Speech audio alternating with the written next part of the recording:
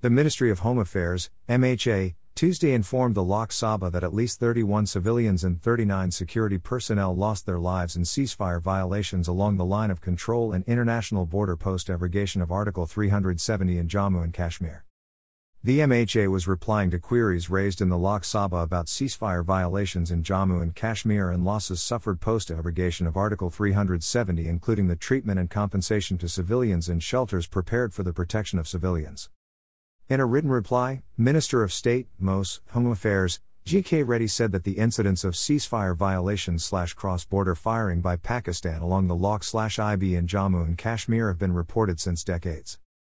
Immediate and effective retaliation is undertaken by the security forces in such cases, G.K. Reddy said, adding that 31 civilians were killed and 39 security forces were martyred in such incidents from August 5, 2019 to February 28, 2021.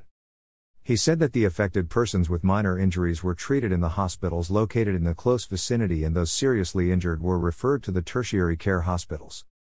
Ex gratia cash relief of 5 lakh rupees was given to next of kin, NOC, in case of death or the victim with more than 50% disability, the reply reads. It reads that the compensation for damage to houses/losses, loss of the crop, loss of livestock, stay at relief camps and displacement, etc., to those affected by cross-border firings was also reimbursed by the Government of India as per National Disaster Response Fund, NDRF, guidelines. Reddy in his reply said that compensation of 50,000 rupees per loss of a domestic animal was also given. Besides, the Government of Jammu and Kashmir also provides relief to such injured persons as per their extant rules.